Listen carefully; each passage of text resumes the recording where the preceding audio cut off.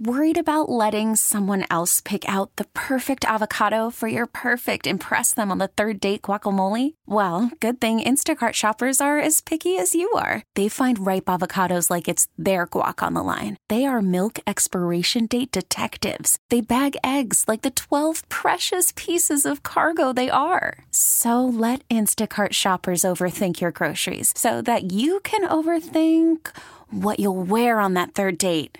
Download the Instacart app to get free delivery on your first 3 orders while supplies last. Minimum $10 per order. Additional terms apply. Hey, Rob Bradford here. I have set out on a mission with my good friends at FanDuel to prove what I have known for some time. Baseball isn't boring. Now I have a daily podcast to prove it with some of the most notable people in the baseball world, screaming baseball isn't boring from the mountaintops, or at least agreeing to come on our show. Players, managers, GMs, and yes, even the commissioner of baseball, Rob Manfred. It has been a constant wave of baseball's most powerful voices. So join the revolution. Subscribe and soak in Baseball Isn't Boring. Listen on your Odyssey app or wherever you get your podcasts. You'll be glad you did. Time for our daily tech and business report. Today we're joined by Bloomberg reporter Brody Ford. A company that helped make working from home a little bit easier during the pandemic is now calling its workers back to the office. Brody, we're talking about Zoom, and I think the joke is, why does Zoom even have an office? Right, yeah. I think it's funny because most of us assume Zoom, it's kind of the symbol of work from home. And so why are they calling folks back to the office? I think it's a recognition of where their customers are, right? Zoom's entire pitch is that, hey, we're going to help you work from home more effectively. But they've recognized a lot of folks are going back. So now their pitch is, we're going to help you work hybrid more effectively. And so in a lot of ways, this is just kind of Zoom joining the trend. Of course, not every tech company has gone back to the office, but any of the companies you or I might name probably has at this point. Okay, so this is just for the people who live near the offices, not for everybody? Yeah, this is a pretty similar setup to a lot of tech companies where if you live within, say, 50 miles of an office, you have to go in. Generally, when you're hired, you're classified as either, in office or you're a full remote employee. I'm sure in San Francisco you talk about that with Salesforce, where you have certain employees that are just remote forever.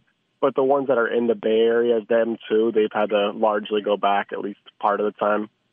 So the hybrid model, at what point do we measure whether that's actually working? Because before, during the pandemic, it was like any kind of work you can get done was considered a win.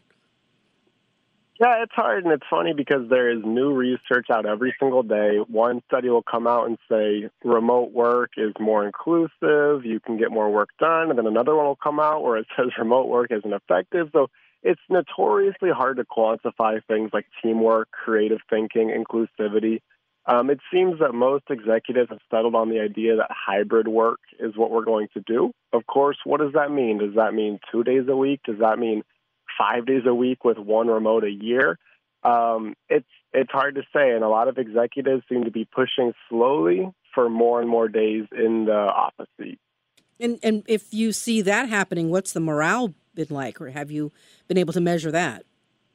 It's a fantastic question, and I think it's no coincidence that return to office rules have coincided with a tighter labor market. A year and a half ago, if you told folks to go back to the office, they'd go get a raise somewhere else. But right now, with tech companies doing layoffs, most people aren't going to be able to go find a different job. So there's even suspicion that a lot of companies, and I'm not talking about Zoom here, are using it as an attrition tool, right? I mean, maybe you want to curb another 5% of your workforce. Telling them that they have to commute 2 hours in could be an effective way to do that. Yeah, and I've also seen job listings where they tout the fact that it's a remote job or that you're not required to be in the office all the time.